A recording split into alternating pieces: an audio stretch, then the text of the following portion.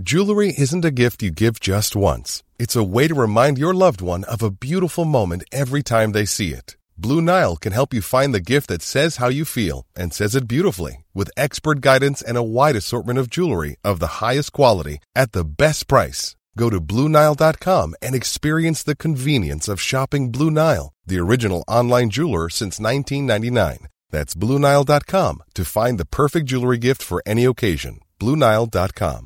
Ever catch yourself eating the same flavorless dinner 3 days in a row?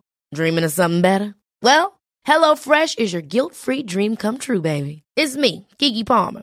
Let's wake up those taste buds with hot, juicy pecan-crusted chicken or garlic butter shrimp scampi. Hello Fresh. Stop dreaming of all the delicious possibilities and dig in at HelloFresh.com. Let's get this dinner party started.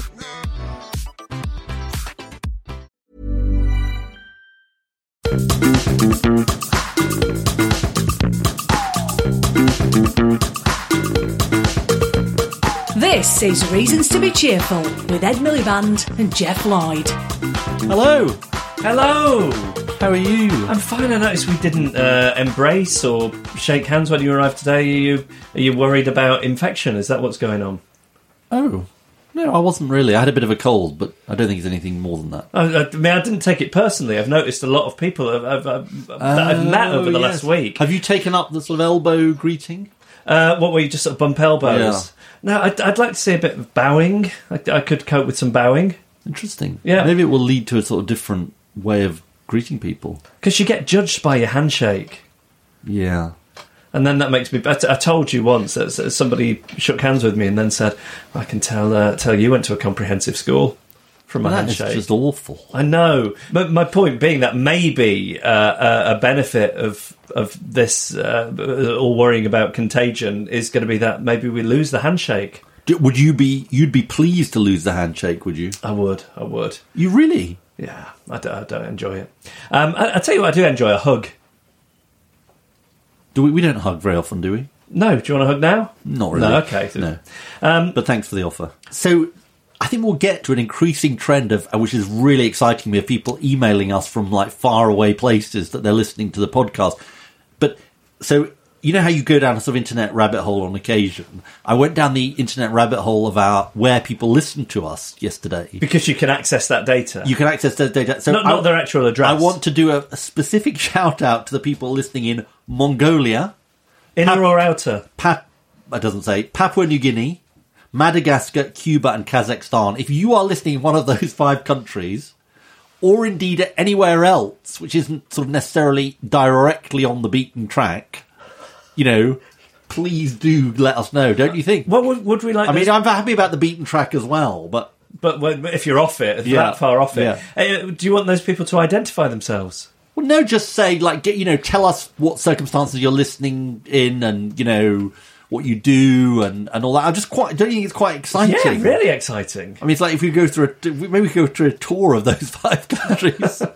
I mean, we'd at least get a couple of people coming to our live shows.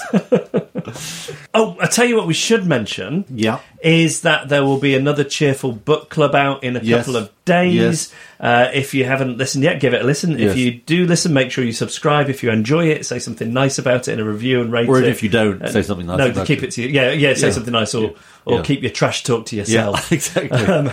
Haters going to hate, but not in our review section, please. And it's going to be with Emily Oster, who has written a book called Crib Sheet, which has done incredibly well. It's a data-driven guide to better, more relaxed parenting. Which we definitely, to both of us, definitely need. Yeah. And we're doing it with a fantastic Sarah O'Connor from the Financial Times. So, that's out this week. Make sure you subscribe, rate and review. What are we talking about on this week's episode? This week we're talking about devolution. We need a devolution revolution. Say you want a devolution. Well, we all want to see the plan. It's the Beatles, Ed. I'm sorry. They were a band. Were they? The Beatles. The UK is one of the most centralised countries in the world. Powers that are held by regional and local government in many countries in the world are hoarded by Whitehall. We're also one of the most regionally unequal countries. The UK is home both to the richest region in Europe, which is London, and 6 of the 10 poorest regions in Europe. And the two things are generally seen as connected. The government is talking about levelling up our regions, but so far... The government is talking about levelling up. They're using that phrase. Yeah. Has anybody heard them use that? Using it all the time. But all they talk about is levelling up. But has so far shown little interest in giving real power away. In the past few years, a number of new city regions have been established with elected mayors, but English devolution is still a bit of a mess. These regions have limited powers and still cover a minority of the English population. We're going to be talking to Marvin Rees, the elected mayor of Bristol, and a big advocate of devolution, about what he could do with more powers. Sarah Longlands from IPPR North, that's think tank, about why they're calling for this to be a devolution parliament. And then Professor Sabine Kuhlmann about what we can learn from one of the most decentralised countries in the world, Germany, about how to really give power away. This is a really big issue. I think I'm right in saying that we are the most centralised rich country in the whole of the world. Wow. Yeah. I would like to be a mayor. Although maybe one of the more ceremonial ones. I think just get to wear the chain and be driven around in a car with... Do you have little flags on the Maybe I could be your consort. Yeah. Civic mayors always have a consort. I'd certainly bear you in mind during the recruitment process. Bear me in mind? Well, that's big of you, isn't it? What's your reason to be cheerful this week? My reason to be cheerful is actually from the week before last, but we didn't get a chance to get to it, which is the judicial ruling on Heathrow Airport on the third runway, which is very, very significant. And we had Tim Crosland on the podcast talking a few weeks ago about climate litigation, and, he brought the case, and, he succeeded. And, so it's a victory for reasons to be cheerful. It's more of a victory for reasons to be cheerful than you might think, actually. Do go on, Ed. Yeah, I think it's time. Are you about to claim credit for this? Yeah, and you're going to have to bear with me here, because it's a kind of complicated story. But in a nutshell, after 2015, when, as you may know, I lost the general election, I took up the cause of getting net zero enshrined in UK law, much to the scepticism, I have to say, of not just some people in the government, but even some of the NGOs were thinking it was kind of probably a bit early to make that happen.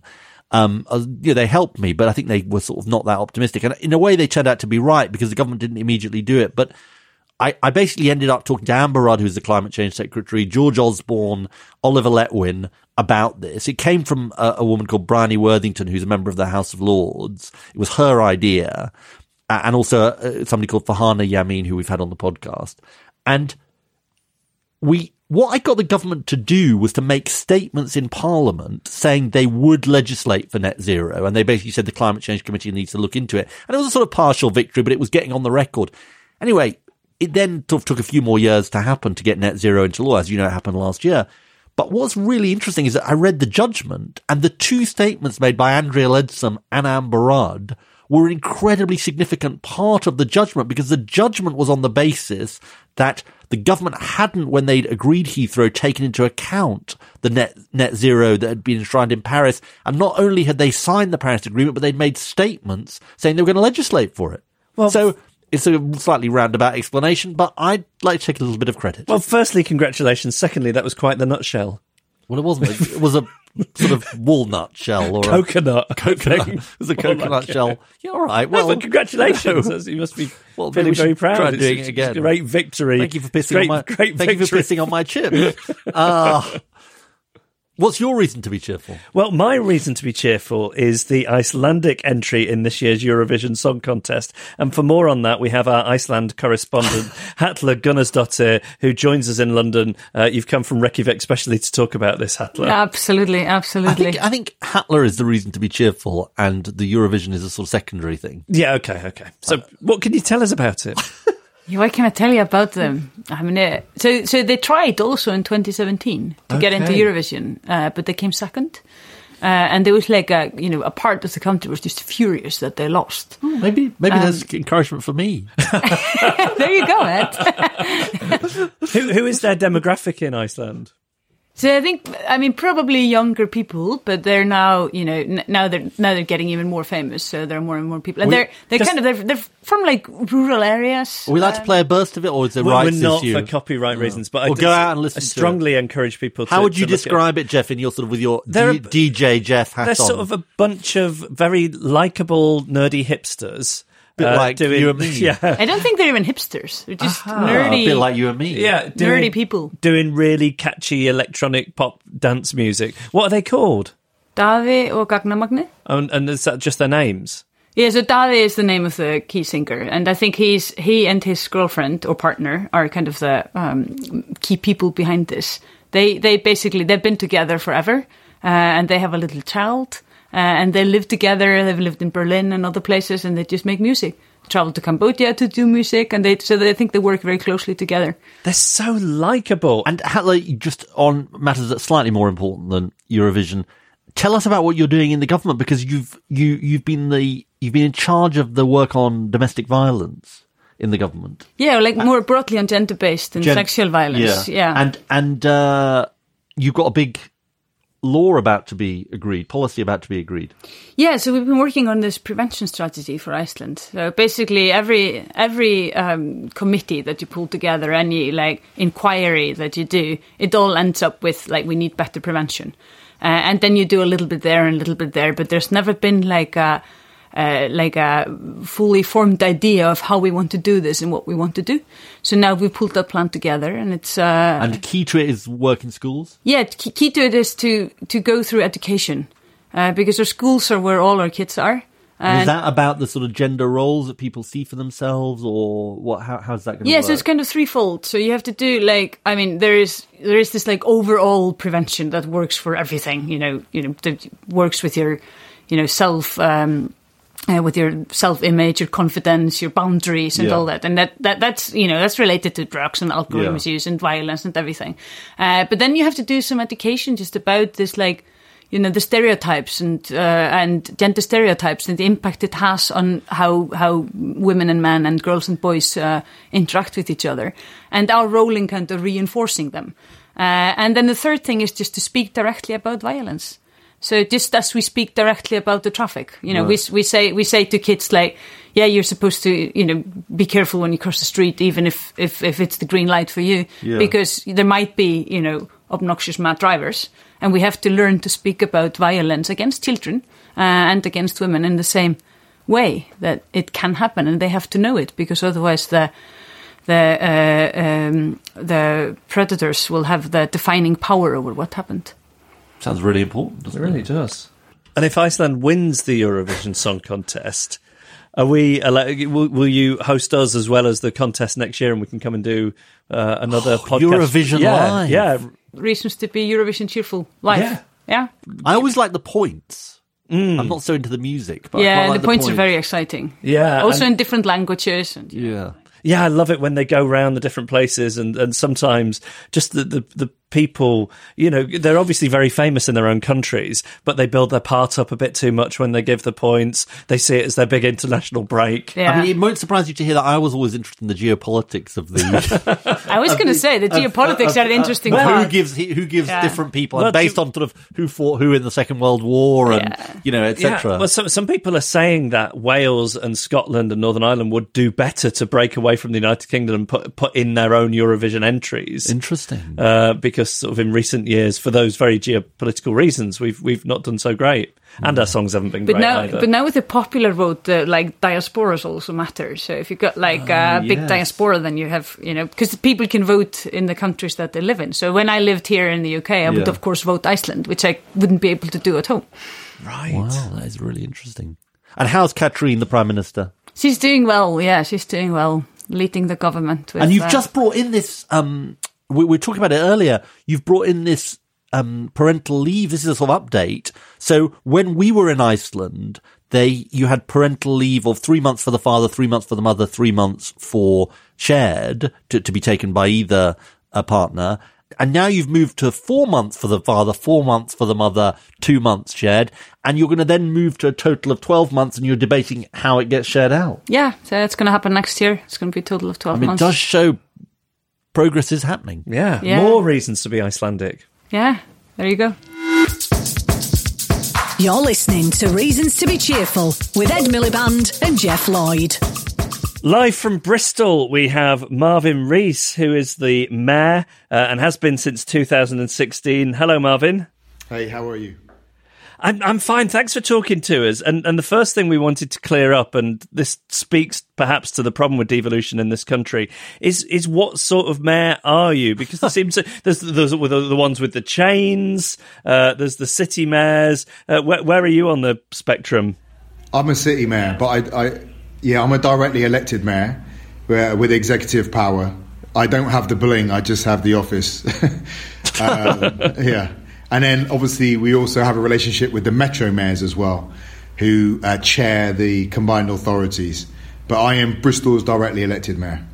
And what does that role involve? What does it not involve? I mean, there's a direct role in terms of political leadership of within the city local authority. So we have responsibility for obviously passing a balanced budget and providing good quality services for the authority. But you also, we're accountable for getting real outcomes, real results, building homes for people, convening the city around shared priorities such as tackling child hunger, ending period poverty, things that we can only get done by working together. Just so our listeners understand, who is your metro mayor then? Which area do they cover? So my metro mayor is Tim Bowles, a Conservative, and our combined authority is Bristol and the neighbouring authorities of South Gloucestershire and North Somerset. So and what powers does your metro mayor have compared to you? Well, there's clearly a leadership role on transport, housing and education and skills, or particularly adult skills. But it can only work when we work together. So power in that sense is not a discrete entity for any component part of the combined authority. So the idea, we went into a combined authority because the promise was we'd get more money and we get a listening ear at government to be able to get more stuff done. And you argue for greater devolution to local and regional government. What additional powers would you like to have, and what would you do with them? The biggest challenge to our power at the local level is around the predictability and consistency of good quality finance. So we have a whole group of services that we need to deliver, and they have not been adequately funded by national government, as we know. Austerity has gone on a decade. Local authorities have lost 60 pence in every pound that government used to give us. It's decimated us, and it's absolutely brutal. It's a disinvestment in the lives of British people, and certainly for me, a disinvestment in the lives of Bristolians that we will pick up the tab for in terms of health, social disintegration as we go forward. But actually, what we really need if we're going to build our city is consistent, predictable finance. At the moment, working with government too often feels like playing bingo or going for a job interview, where we work up a vision, and then in someone's Excel sheet in Whitehall, they look at it and see if it matches the score sheet, and then they say yes or no. Well, that doesn't give us real sovereignty, and it doesn't allow us to be predictable, dependable partners in the city for our other public sector, all for business. So more power over the line of finance we have for Bristol would be incredibly welcome. And Marvin, just on that point, there's two aspects to this, aren't there? Some of the money you get comes from central government, and that's just a decision of central government how much money they give you. So it's not all raised locally, and also there's big restrictions on what taxes you can levy locally. Oh yeah, I mean we're offered. Yeah, and we're given a kind of a mafioso choice, if I don't want to be too dramatic about it, on our council tax. You can raise the maximum amount of council tax if you want to, and we have to. Otherwise, we can't fund our services. And you don't have to, but if you don't, you undermine your council tax base for future revenue streams, obviously, on that tax, and you'll end up paying a long-term price for it. And if there's other charges that you want to levy on people, taxes, I'm not saying there necessarily are, but you can't do that without the agreement of central government. No. I mean, all this is a manifestation of the fact that we are among the most centralised countries in Europe, OECD, with power being in the centre. And it's a problem. It's like a two-tier interpretation of British politics, where all the serious stuff happens up in Westminster and Whitehall, and the second-class stuff happens out in the town, cities, and rural areas. But I think that model's being turned on its head. We're in a world at the moment where I think we're visibly seeing the very real limitations on the ability of national governments working alone to cope with the world's challenges the way they are, from migration to climate change, inequality, housing delivery, transport. And actually what we urgently need is a rebalancing of sovereignty, not just in this country, around the world, but much more to recognise the role and the relevance of the directly elected city leadership. And as you do your job as mayor, and you've been doing it for nearly 4 years now, what's the other big sort of frustrations, the other big limitations on your power that you see? It's the machinery of it. It's that you get this sense that there are a group of, academically clever people gathering around a table in Westminster, coming up with solutions to the country's problems, coming up with another funding pot for some initiative. I'll give you an example of how that worked. So we ran a very successful programme to feed hungry children, particularly tackling holiday hunger in Bristol. We worked with local government, business to deliver meals. Then the government put out a pot of money, and basically all the cities had to compete for it. We didn't win, so we got nothing. All right? So what's that? The children in another city get fed, ours don't. You can't run a country like that. You know, this is about investing in the whole place. Now, if you'd have come, I don't want to. One is I didn't want to lose that money, but also I don't want to be in a situation where I'm trying to succeed because I'm making other places lose. You know, it's this idea of, it's like what we called in school a game of scrambles. A kid has one sweet left and doesn't know who to give it to, so just chucks it on the floor and everyone fights for it, you know? I would always lose the game of scrambles. What about you? I wouldn't be great at that either. Well, you enter it at the risk of broken fingers. That was like my primary school. You're part of something called the Global Parliament of Mayors. Can you tell us a little bit about that and why you think that local leadership can be part of the answer to global issues? And I know you mentioned before migration, but also inequality and the climate crisis. So what is that, and where would you like to see that type of cooperation and collaboration going? So the origins of it are actually, the phrase was coined by a man called Dr. Benjamin Barber, who wrote a book, and there's a YouTube of it called When Mayors Rule the World, TED Talk. And he was actually saying, with most of the world now living in cities, we need to increasingly respect the role of city leaders, not just in the role they play in shaping what goes on inside their city boundaries, but the important role they have in shaping the context in which they have to work. What happens to people in Bristol is not just a result of decisions made in City Hall. Obviously, they're on the end of national policy, global trends, and to be successful, cities need the platform to be able to shape those dynamics. Now, the Global Parliament of Mayors looks to build the connections between mayors to have that influence, but internationally. So I was the co-chair of the GPM, but there were mayors from the United States, from Africa, from South America, Asia. They all came to Bristol for the annual conference in 2018, actually. And we have had some impact on that. So a couple of years ago, I went to the UN just before the signing off of the Global Compact on Migration. Now, remarkably, I spoke at the UN. I was the first city leader to speak into those negotiations on what that global compact would look like. That, despite the fact that most migrants leave cities, go to cities, and return to cities. So how are you going to write a global compact without talking to the leaders of cities? It's absolutely remarkable. So, you know, cities were a subject to be talked about, but they weren't a leadership to be engaged. The GPM looks to change that. But it's not the only place. You look at C40, for example, you know, cities coming together around the issue of climate change, saying, well, even if national governments are failing, we'll step up. The American mayors have done that in the face of Trump. I also sit on something called the Mayors Migration Council with Mayor Garcetti from Los Angeles, Yvonne Sawyer from Freetown, which is us mayors stepping up and saying, we want to shape the global conversation on migration because we don't approach it like national governments, where we look at border controls and strict boundaries. Cities, by their nature, are multidimensional international organisations that share global populations. So we can bring a whole new dynamic to the conversation on who belongs where and where we need people moving. So how do we go about putting pressure on government to devolve powers to cities like yours then? Well, what do they say? You know, power's never voluntarily given up by the oppressor. I'm not saying my government is an oppressor, but I'll just use the phrase anyway. I think it's hard work convincing them to do it, but I think some of it will come through cities beginning to mobilise and assert themselves.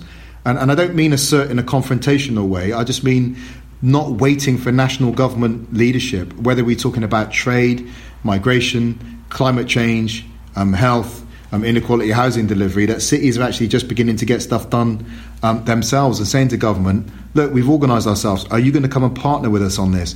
And hopefully that begins to see some of that change. We have a thing on the podcast called the Jeffocracy, which is it's a utopia. I am a benign dictator, and so you claim. I am benign. I just want the prestige. I don't want much power. I'm very into decentralising power, devolution. So if I was to appoint you Minister for Devolution or Minister for Mayors, Secretary, I mean, take your pick, Marvin. What is the first thing you would do at government level around this? Well, we need to negotiate the salary on that one because local government politicians don't get paid that well, and we had our pensions taken away. So once we get over the salary, I think any national leader, the Prime Minister, leader of the opposition, should anchor into their annual pulse of scheduling meetings with the leaders of the major cities, local authorities. I'll be careful about this because I don't want to miss off towns, but there has to be some rhythm to actually engaging with the leaders of local authorities as a matter of course, not seeing them as second tier, not seeing them as a delivery arm of national government policy, but seeing them as democratically elected sources of power. The former mayor of Cape Town said it should be seen as spheres of government, not tiers of government. And I think getting that pulsing, getting that way of thinking would be incredibly helpful. And then I would want to look at the financial arrangements. If you give me 15 years of predictable finance and partnership, then we'll give you a 15-year delivery plan through which we build homes, a world-class transport system that decarbonises our lifestyles, brings biodiversity and tackles inequality. But we just don't have that kind of relationship. Well, I think you get the job. I've got one very specific question, Marvin, and obviously you are responsible for what happens in Bristol. There was a very nice pancake stall outside the station, which I used to use, and I think it's sort of it's very mysterious. It disappeared. It used to make extremely nice ham and cheese crepes. Can you please sort of tell me what's happened to it? I will try and find out, but if you can help me, help me get the 200+ million for the renovation in Temple Meads, I will do my best to get that pancake. Honestly, that pancake stall was brilliant. All right, I'm gonna have to find out what happened there. Like honestly, in the Jeffocracy, we need the pancake. Are you stall saying back. He should run for re-election on a crepe and pancake platform? Very, very good. Yeah, definitely. Shrove Tuesday every day. Marvin Rees, honestly, it's been brilliant to talk to you. Thanks so much for joining us. No, thank you. Appreciate it. We're going to speak now to Sarah Longlands, who is Director of IPPR North. IPPR, we hear from a lot on this podcast, the Institute for Public Policy Research. Sarah, hello. Tell us why you've got a specific northern think tank. Yes, IPPR North was set up 16 years ago. Its purpose was to move the conversation about policy away from Westminster and into the regions to make sure that areas like the North had a greater voice, a greater say in the way that policy is shaped and developed at Westminster. Now, every government minister has been told to use the phrase levelling up at every possible opportunity. Yeah. But what is the sort of underlying problem of regional inequality in this country? And then maybe go on to tell us about how that links into has been so centralised. Yeah, so we've published a lot of the research over the years which shows just how unequal the UK is. In fact, our research suggests that the UK's economy is one of the most unequal in the developed world, particularly when you compare us to our neighbours in Europe. And that's for a number of reasons. But primarily we argue that inequality stems from a centralised political and economic system. The majority of decisions about people's lives in the north of England is made at Westminster. And that means that the policy discussions are very much centred and influenced by the voices at Westminster. And we feel that there's a lot missing from the conversation. And that means that when policy actually materialises, it means less funding for things like transport. Our research shows that twice as much money is spent on transport in areas like London when you compare it to the north of England. And if you look at somewhere in a little bit more detail like Yorkshire, then it's half that amount again. We've also shown that if you look at job creation in the last 10 years or so, 48% of those jobs have been in London and the South East. And that's got real kind of knock-on impacts for people in the rest of the country, which means that they either have to move or to have a lower income, if you like, in the north of England. And does England specifically lag behind the devolved nations? Yeah, well, it's a really interesting point because the devolved nations, Scotland, Northern Ireland and Wales, got a devolution settlement, decades ago.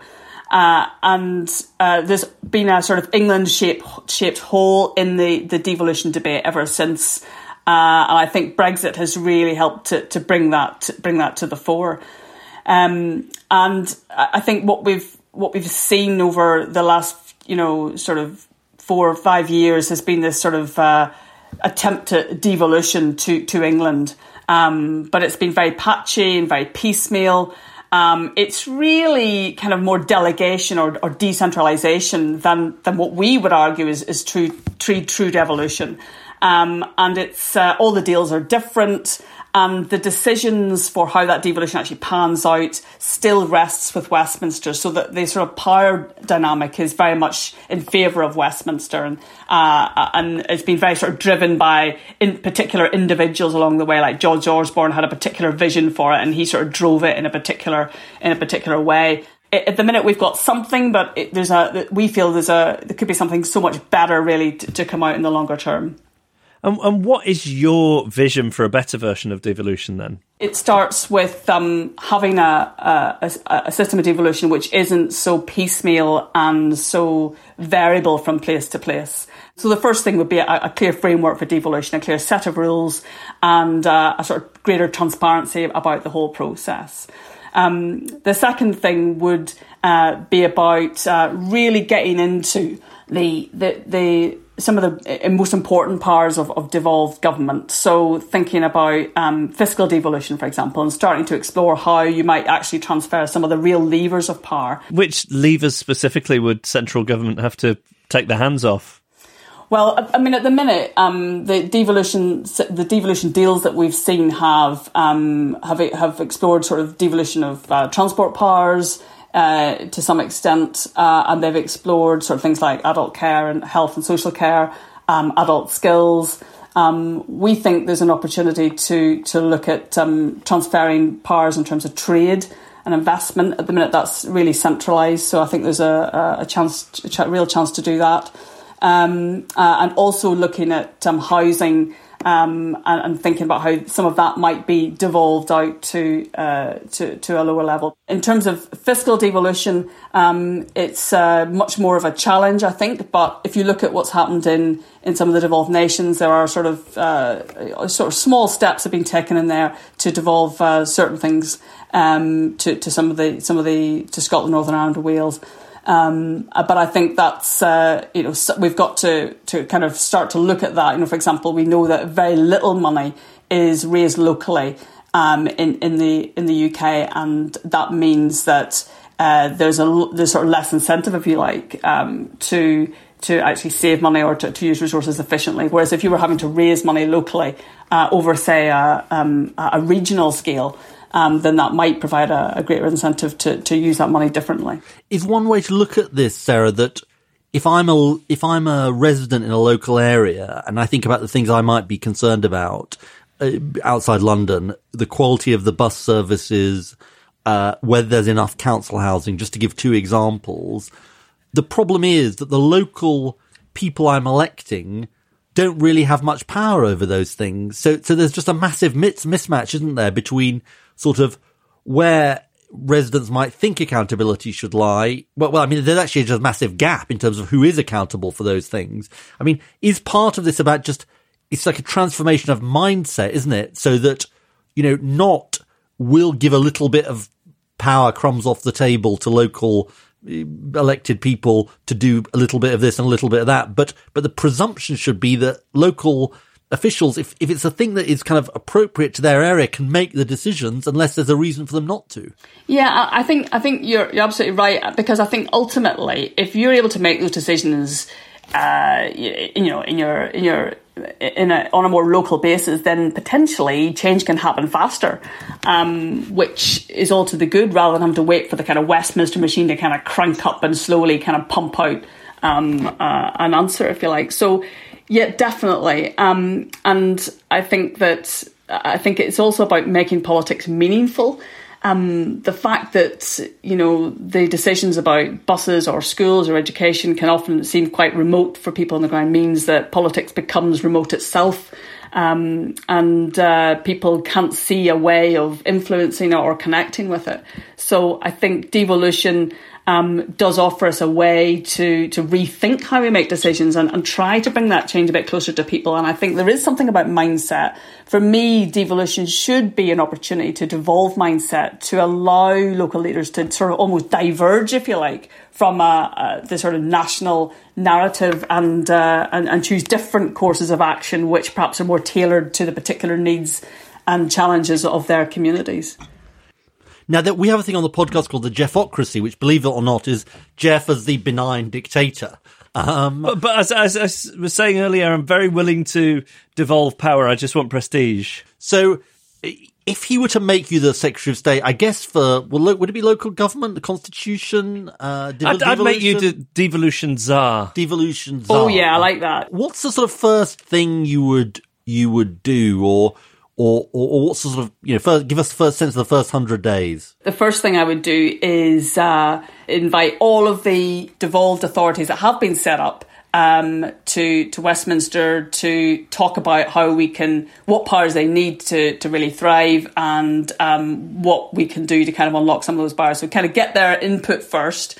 And then I would argue that what we need is to restructure England into 4 or 5 regions and create a kind of more federal structure.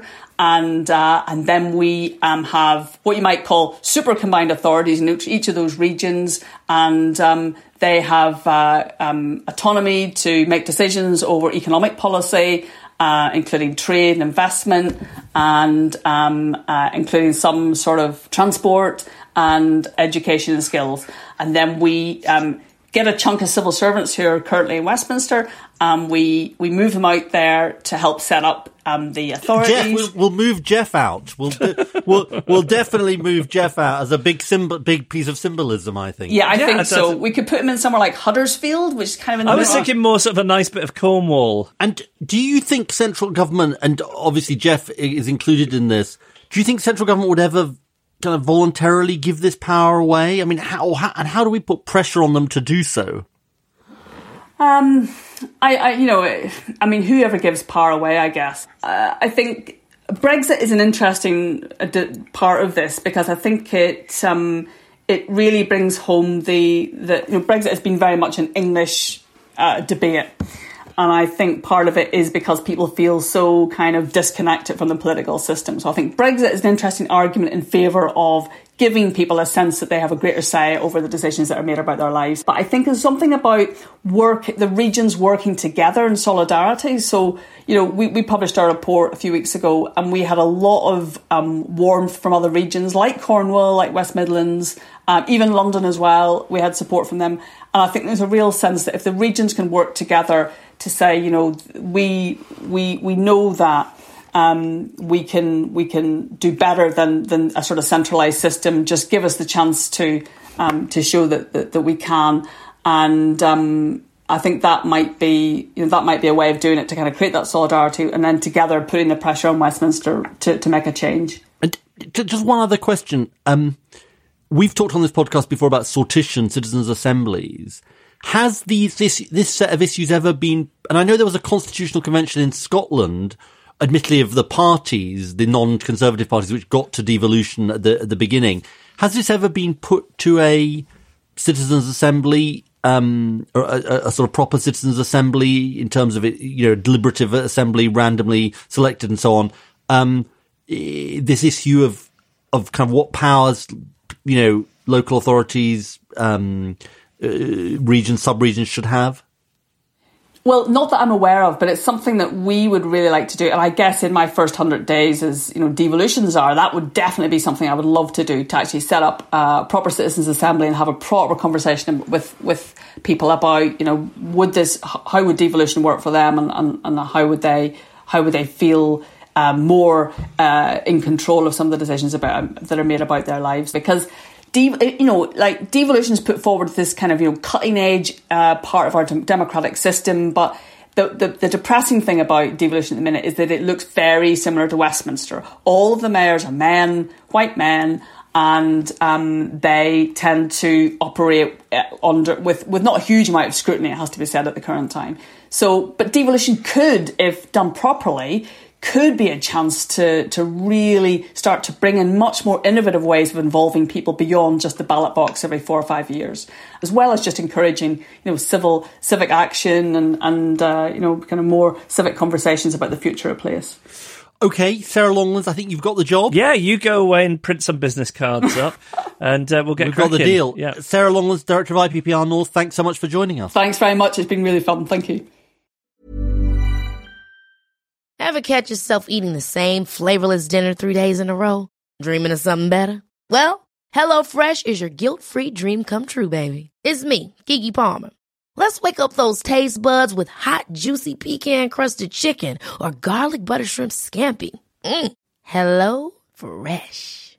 Stop dreaming of all the delicious possibilities and dig in at HelloFresh.com.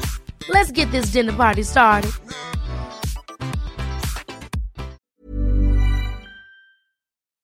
So to hear about how we could do it so much better, I'm delighted to say that we're joined by Sabine Kuhlmann, who is Professor of Political Science, Administration and Organisation at the University of Potsdam. Thanks so much for joining us, Sabine. Yeah, happy to join you.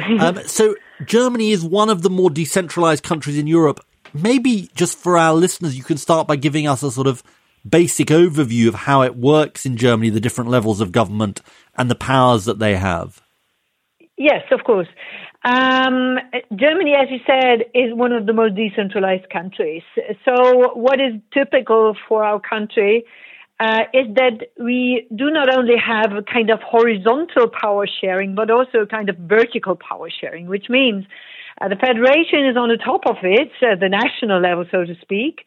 Then we have the Länder, the so-called Länder, which are states, have a state quality with their own competencies. So this means not only administrative functions, but they have their own legislations, their own parliaments, and their own judiciaries, and of course administrations. So we have this intermediate level, and then on the bottom level we have a quite strong and powerful local government, which enjoys a constitutional guarantee in Germany. So there is a constitutional article saying that the local self-government on the municipal and county level has to be guaranteed. And if this principle is violated, then the local government can go to the court, to the administrative court, and to the constitutional court. So that is substantial powers that the Länder have, yes? The Länder and the municipalities and the local government. So the Länder, this is a quality of a state, as said before. So they have their own state quality, and they are also represented in the federal legislation with the second chamber. So we have the second chamber, which is the Bundesrat. I think we cannot really translate it as a federal council because it's like the House of Lords, I suppose. Yeah, but it's a regional Länder chamber, so it's not. It's the second chamber, but completely differently composed than the House of Lords. And Sabine, how much does German history shape this decentralized system of government? to a very large extent. So the historical background is very important to understand the functioning and also the construction of the German system. So it dates back to the 19th century. So in 1815, there still have been almost 40 fairly independent states in Germany. So it always used to be a quite decentralized system. And then there were some efforts to have a more centralized system in the late 19th century with the foundation of the so-called German Empire. But in all these steps, there has always been a quite considerable degree of autonomy at the subnational level, and therefore the German history is important, but also the period after Second World War, when the occupation forces, the US, France, and the UK, have opted for a quite decentralized democratic reconstruction of the system. And so they didn't opt for a centralized system, which was characteristic for the Nazi regime. So they also wanted to have a vertical power sharing in order not to give too much power to the central level. And give us some examples, Sabine, of what powers would sit at the Länder or municipal level that might, in the UK context, be centralized. All issues concerning schools, culture, education, police, not the border police and not customs, but the common police, all legislation is based on the Länder level. And what is also very important for Germany is that most federal laws and also most EU legislation is executed and administered at the Länder and local level. So there are not so many authorities and agencies of the federation being responsible for administration and execution. So that's also important. All issues, this is important also for the UK, all issues concerning local governments are ruled out at the Länder level. So the federation in Germany can not intervene into local government issues. And I know this is an issue in the UK because there's much intervention from the central state level at the local level to the local authorities. So this is not the case in Germany. No intervention of the federation, the federal level, to the local authorities. And what do you think the benefits are of these decisions being taken at a local level? On the one hand, local autonomy is important to adapt solutions to the local territory and to the citizens. So local governments can act more flexible and they can be more responsive towards local problems. So I think from that perspective, local autonomy is a quite important asset of the German system. We have seen this, just to give you an example, with the refugee crisis, the so-called refugee crisis in Germany, where a million of refugees entered Germany. And so the most responsive and the most performing level in public administration was the local level. It was not the federation. There was much failure of federal level institutions and agencies, but the local level, they were quite reactive and quite strong and powerful in dealing with these problems. And what would you say to somebody, and I'm just being devil's advocate here, who said, well, look, this is all very well, but from what Sabine says, if you care about education, you're going to end up with what we in Britain call a postcode lottery. So education will be different if you live in London or if you live in Yorkshire. And you might get different educational standards, different educational spending, or policing might be different. You know, that the ability to have fairness across a country is put into question. Yeah. Of course, you always have to look at the function. So this would also be my advice, that you cannot decentralize everything and to any extent. So you have to look at the functions very carefully. So which function is appropriate for being decentralized to which level, and to be administered by whom. And what about revenue raising? Because one of the things that we heard from Marvin Rees in Bristol is the real problems with revenue raising and his ability to raise revenue, his ability to know how much money he's going to have to spend as the mayor of Bristol. Is that better handled, more locally handled in Germany? I think we have to make a distinction between the local level and the federal and Länder level. Regarding the local level, we have a quite, I would say, significant degree of fiscal discretion, with the local governments having about 30% of their revenues based on locally levied taxes. And I think this is important to have some kind of local freedom to act, to really enact local self-government. And this is highly appreciated in Germany. And there are some mechanisms of which we call fiscal equalization schemes, where you can where we take care of not having too many differences between the different municipalities and local governments. So there are equalization schemes. Well, look, you've set out the position on Germany really clearly. Sabine Kuhlmann, thanks so much for joining us. So what did you think?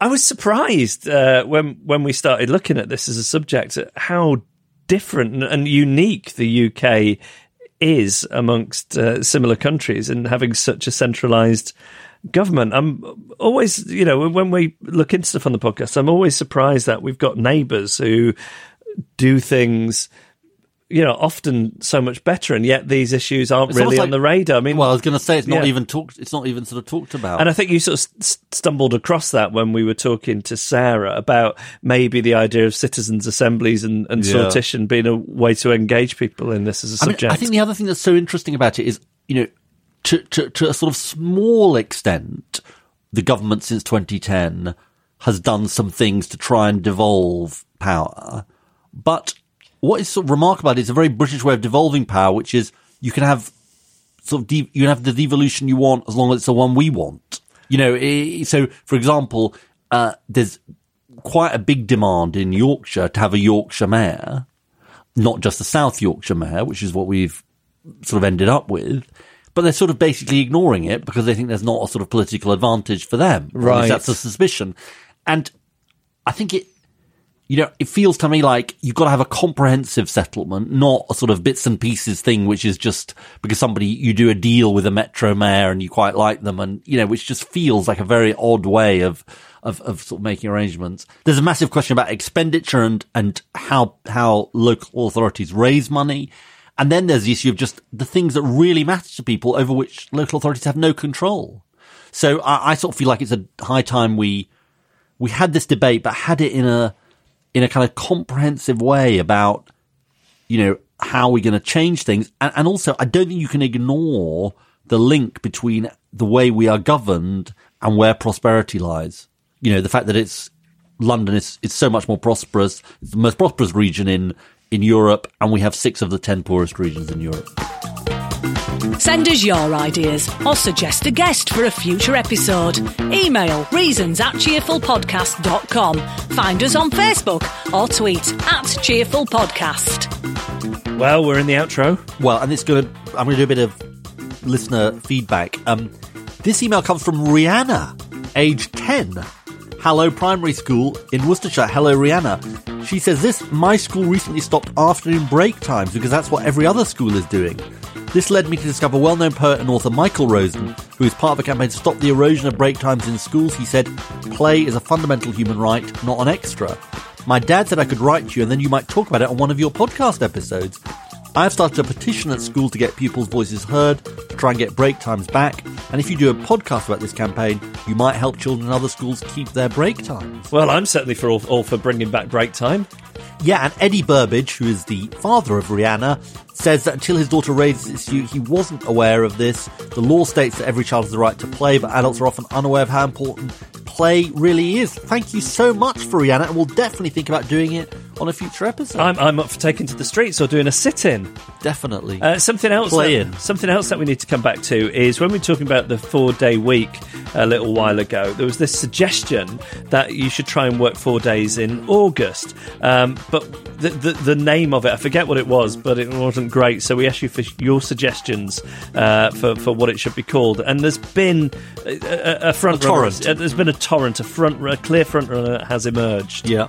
And that front runner is August. I love August. Who suggested August? Number of people: Alice Lightowners, Laura Titchener, Harry Tyler, Angela Cool, amongst others. It's the wisdom of crowds. Exactly, we crowdsourced it. Definitely, August. Oh, also, hello to you if you are coming to our first live show of the year, which is happening this week at King's Place in London. We're very excited about it. The sellout has resold out, I gather. Yeah, because they released more tickets than ever. And then they sold out. Yeah. I don't know what that means, if they found some chairs in a storage cupboard or something. But yeah, we've resold out. Maybe it's a way to sort of tickle people's fancies, to sort of release some more tickets. It's going to be a great night. I'd like to thank our guests: Marvin Rees, Sarah Longlands, Sabine Kuhlman. Emma Corsham produces our podcast with backup and research from Joel Pearson, Joe Kenyon. Our Iceland correspondent is Hatla Gunnarsdottir. Our voiceover, our announcer is Gail Lofthouse. Ed Seed composed the music. James Deacon made the idents, and the artwork was designed by Emily Power. Oh, sorry. That was a bit last year, wasn't it? Henry Cole. Do you think we need some more national correspondence? I think international correspondence. I think you've given us an idea. Yeah. It feels quite sort of last week tonight, sort of the day-to-day, doesn't it? Very much so. I'm now joined by our international correspondent from Madagascar. Okay, well, we'll accept applications. Yeah, definitely. To be international correspondents. And I'm very excited at the thought and then people could bring us cheerful things from Madagascar or wherever. Yeah, I think this is a great idea. And I'm very excited at the prospect of Iceland winning the Eurovision so that we'd be able to go back to Iceland and do another episode. Definitely. And here for one time only, we're going to do the outro that everybody loves so much and nobody ever comments on in Icelandic. Yeah. Þetta Jeff Lloyd. Þetta Ed Miliband. Or Þetta voru. I'm not going to attempt this. Here's Hatla. Þetta voru ástæður til að gleðjast.